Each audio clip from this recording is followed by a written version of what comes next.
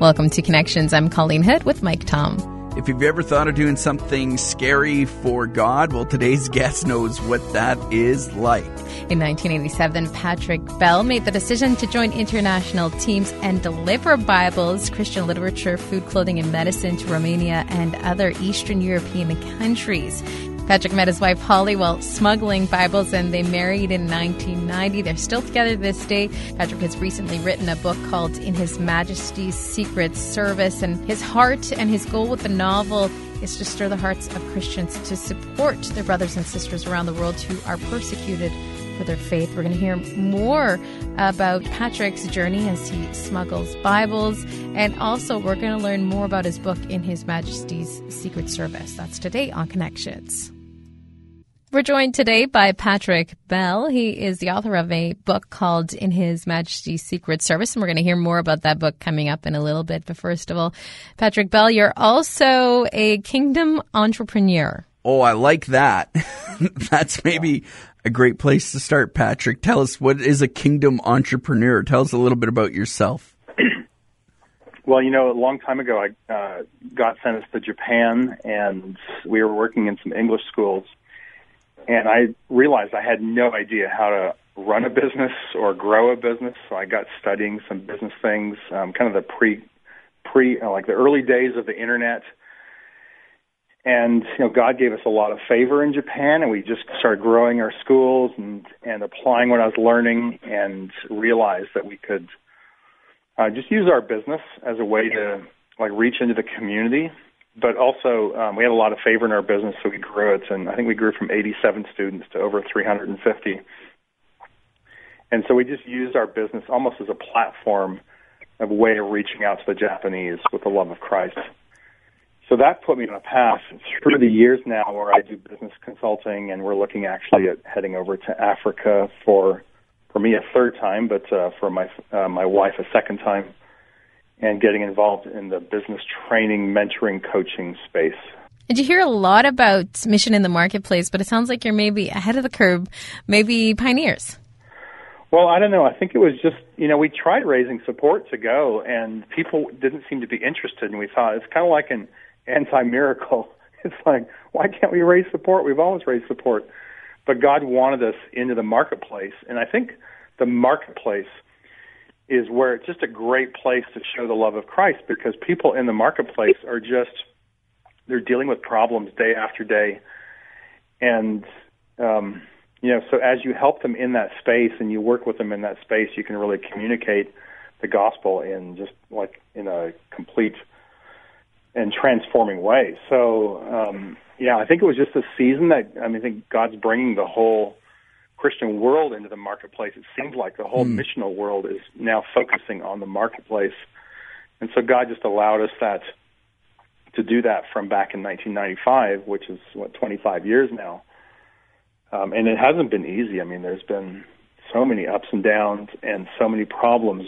Problems are like waves on the ocean. Every seventh wave is a big wave. Uh-huh. It's like problem, crisis. Gee, that sounds like a lot of fun, Patrick. Yeah, just a lot of fun. So I guess it helps you rely on God. Oh, that's the only way. And it's like sometimes we're shaking our head, like, why did that business fail or whatever? And hindsight, they say, is 100%, but it's closer to 95% because we still have questions. But we look back and go, I'm starting to figure out what God was doing 10 years ago. It's just taken that long to really starting to understand it. So not only are you a kingdom entrepreneur, you've got a long history of probably relying on God and trusting Him. You're also an author of a historical book, a historical novel that talks about Bible smugglers. It won awards for Best Christian Fiction for Canada in 2018 by Word Alive Press. It talks about 3 Bible smugglers as they go into communist Romania in the late 80s. Here's the deal, though. It kind of comes from real-life experience. You were actually a Bible smuggler in Romania. Can you tell us how that came to be? Yeah.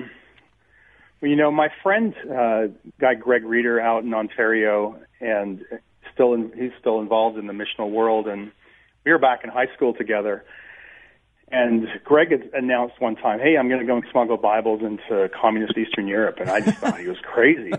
No Who kidding. would ever want to do that? But I started supporting him financially, and they say where your money is, that's where your heart will be. And over the course of a year or two, my heart started to change, and God got a hold of my own heart. I turned my life completely over to Him, and so before I knew it, I joined him on a 2-year team, and that was back in 1987. We went into training, and we were overseas in 88. So we were based out of Austria, and we were smuggling Bibles right into all of Eastern Europe. So I grew up in the 80s, and I remember what Eastern Europe was like at that time. But for people that don't understand, maybe, like, this was a pretty big deal, actually, wasn't it? Explain to us what the situation is like in not only Russia, but the rest of the Soviet Union. Yeah, that's a great question. So I never actually went into Russia or the Soviet Union, but we were in Romania, Bulgaria, Hungary, East Germany, Poland, Yugoslavia at the time, Czechoslovakia. And, in most of those countries, it was illegal to be a Christian. You couldn't have Bibles. If you were a Christian, you were sometimes jailed, persecuted for sure. So these people were starving for Bibles. And, sometimes we'd visit a church, and they might have one Bible between all of them, 400 of them. And so we would come in with a load of Bibles, and they would just start crying because we were bringing God's Word to them, and they didn't have to pass that Bible around and share it, but they had their own Bible for the first time. So, yeah, it was fascinating. It was a thrilling experience. It was also a little bit scary. The first time going into Romania, I remember, it's like you're rolling into this concrete box, and you're like a lab rat. I don't know what a lab rat feels like, but it must be like what we felt like. Because they just say, okay, take everything out. They're really gruff. They're not nice to you. They say, take everything out of the car, put it on the stone tables here. And then they just start searching for hours, like 4-hour searches were very common in Romania.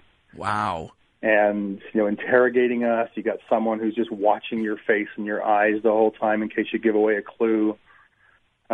So the crazy thing, though, was, we were young, we were full of faith, and we'd kind of stand there with our arms crossed like, there's nothing you can do here. That's cool. I'm not saying that. I'm just thinking that, right? Yeah. There's nothing you can do because we have God on our side, and you will not find a thing. So we had this very strange confidence and peace that came out of that, which was just exhilarating for me.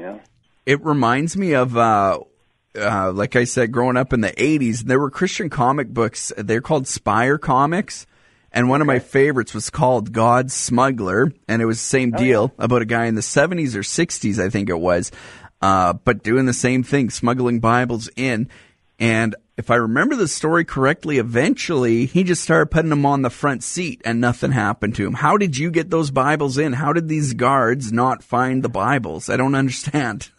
Okay, so Brother Andrew. Was it Brother Andrew? Yeah. It was, yeah. Yeah. And, Open Doors is a great organization. I think they're found at opendoorsca.org. And we've done some work with them recently as well to kind of work with them to help kind of spread the word in Western Canada here. But, the time that we were working there, I can tell you for a fact that you cannot leave Bibles on the seat, and even Open Doors wasn't leaving them on the seat. Okay.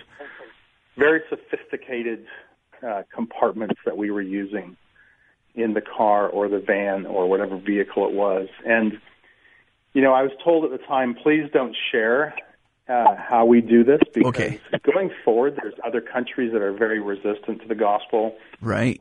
And I don't want to share how this compartment worked, because if there's someone using it going into North Korea or other places, that we just don't want to put them in jeopardy. But it was, imagine a team of border guards searching your vehicle for 4 hours, taking apart every screw they can find, and being grilled by guards the entire time. And they were still helpless because God wouldn't let them find what they wanted, And even when we were in training, we went into training in Prospect Heights, Illinois for 6 months to, just evangelism training and Bible study training and cultural training and all that, language training. But I remember our team just thinking, getting together, like, where would they hide the Bibles? And then we finally got to Europe, and they showed us a car and a van. They said, see if you can find them. And we were helpless. We had no idea. So, I wish I could share those stories, but, maybe someday we'll be allowed to do that. But right now I can't. I can't imagine doing that, though, and having peace and confidence. I get nervous coming back into Canada from a trip to the States. And what if I forgot to claim something, right? I'm being fully honest with them. An apple. I'm still scared, yeah. This book that you wrote, In His Majesty's Secret Service, now it's historical fiction. So how much of the book is based on real life then? Right. Well, I started researching it back in 1987, so a year before I actually went overseas, and I just thought, there's nothing on Romania to really help me understand what's going on there with the believers, unless it's like a report or something out of Radio Free Europe or, some fact report. And I knew that people learn by reading, and I had no idea how to write a book. But I had this desire to write and to get things going. So a lot of research in it, a lot of pre-research before I went. When I was there, I recorded a lot of my conversations I had with teammates or with believers in Romania. And my goal was that any Romanian who read the book would acknowledge it as authentic. So the conversations you read in the book are authentic. The street names and locations are authentic. The descriptions are authentic, but I've written it from a fictional context to make it more compelling. So at the time, if I have a character saying, well, we've got to hop on tram number 4 to go and make this drop of Bibles, but when you come back, it's not tram number 4, it's tram number 7. That's exactly how it was. So, Christians who were living in that town go, yeah, I rode tram number 4, and it did go by that building. So that's the level of authenticity I wanted in it. There's some real-life characters in it. Of course, the president, Ceausescu, and his wife, Elena, were the villains and still are the villains in the book. And I think the head of the secret police, and there are some others. But the conversations between the Bible smugglers themselves were authentic. A lot of it with the Romanian believers, like the torture scene in the book. I don't gross people out too much, but that comes straight from a conversation with a believer after the revolution, and he described how he was tortured. So I just kind of faithfully tried to reproduce what happened to him, but in a fictional context. We talk about persecution. A lot of times people think that's in the past, especially the ancient past, right? But we see Christian persecution really, really intensifying again lately all around the globe. How do you think we should be involved today as the church helping our persecuted brothers and sisters, or what can we do? Yeah, that's a great question. Well, I mentioned I'd become a connector for Open Doors Canada, and that was the same organization that was started by Brother Andrew, who wrote God's Smuggler. So you could contact them at opendoorsca.org, see how you can get involved. They'll plug you in the right place where it suits you. At the very least, you can get names of people who are currently being persecuted around the world. You can start praying for them, and you can also write them and encourage them.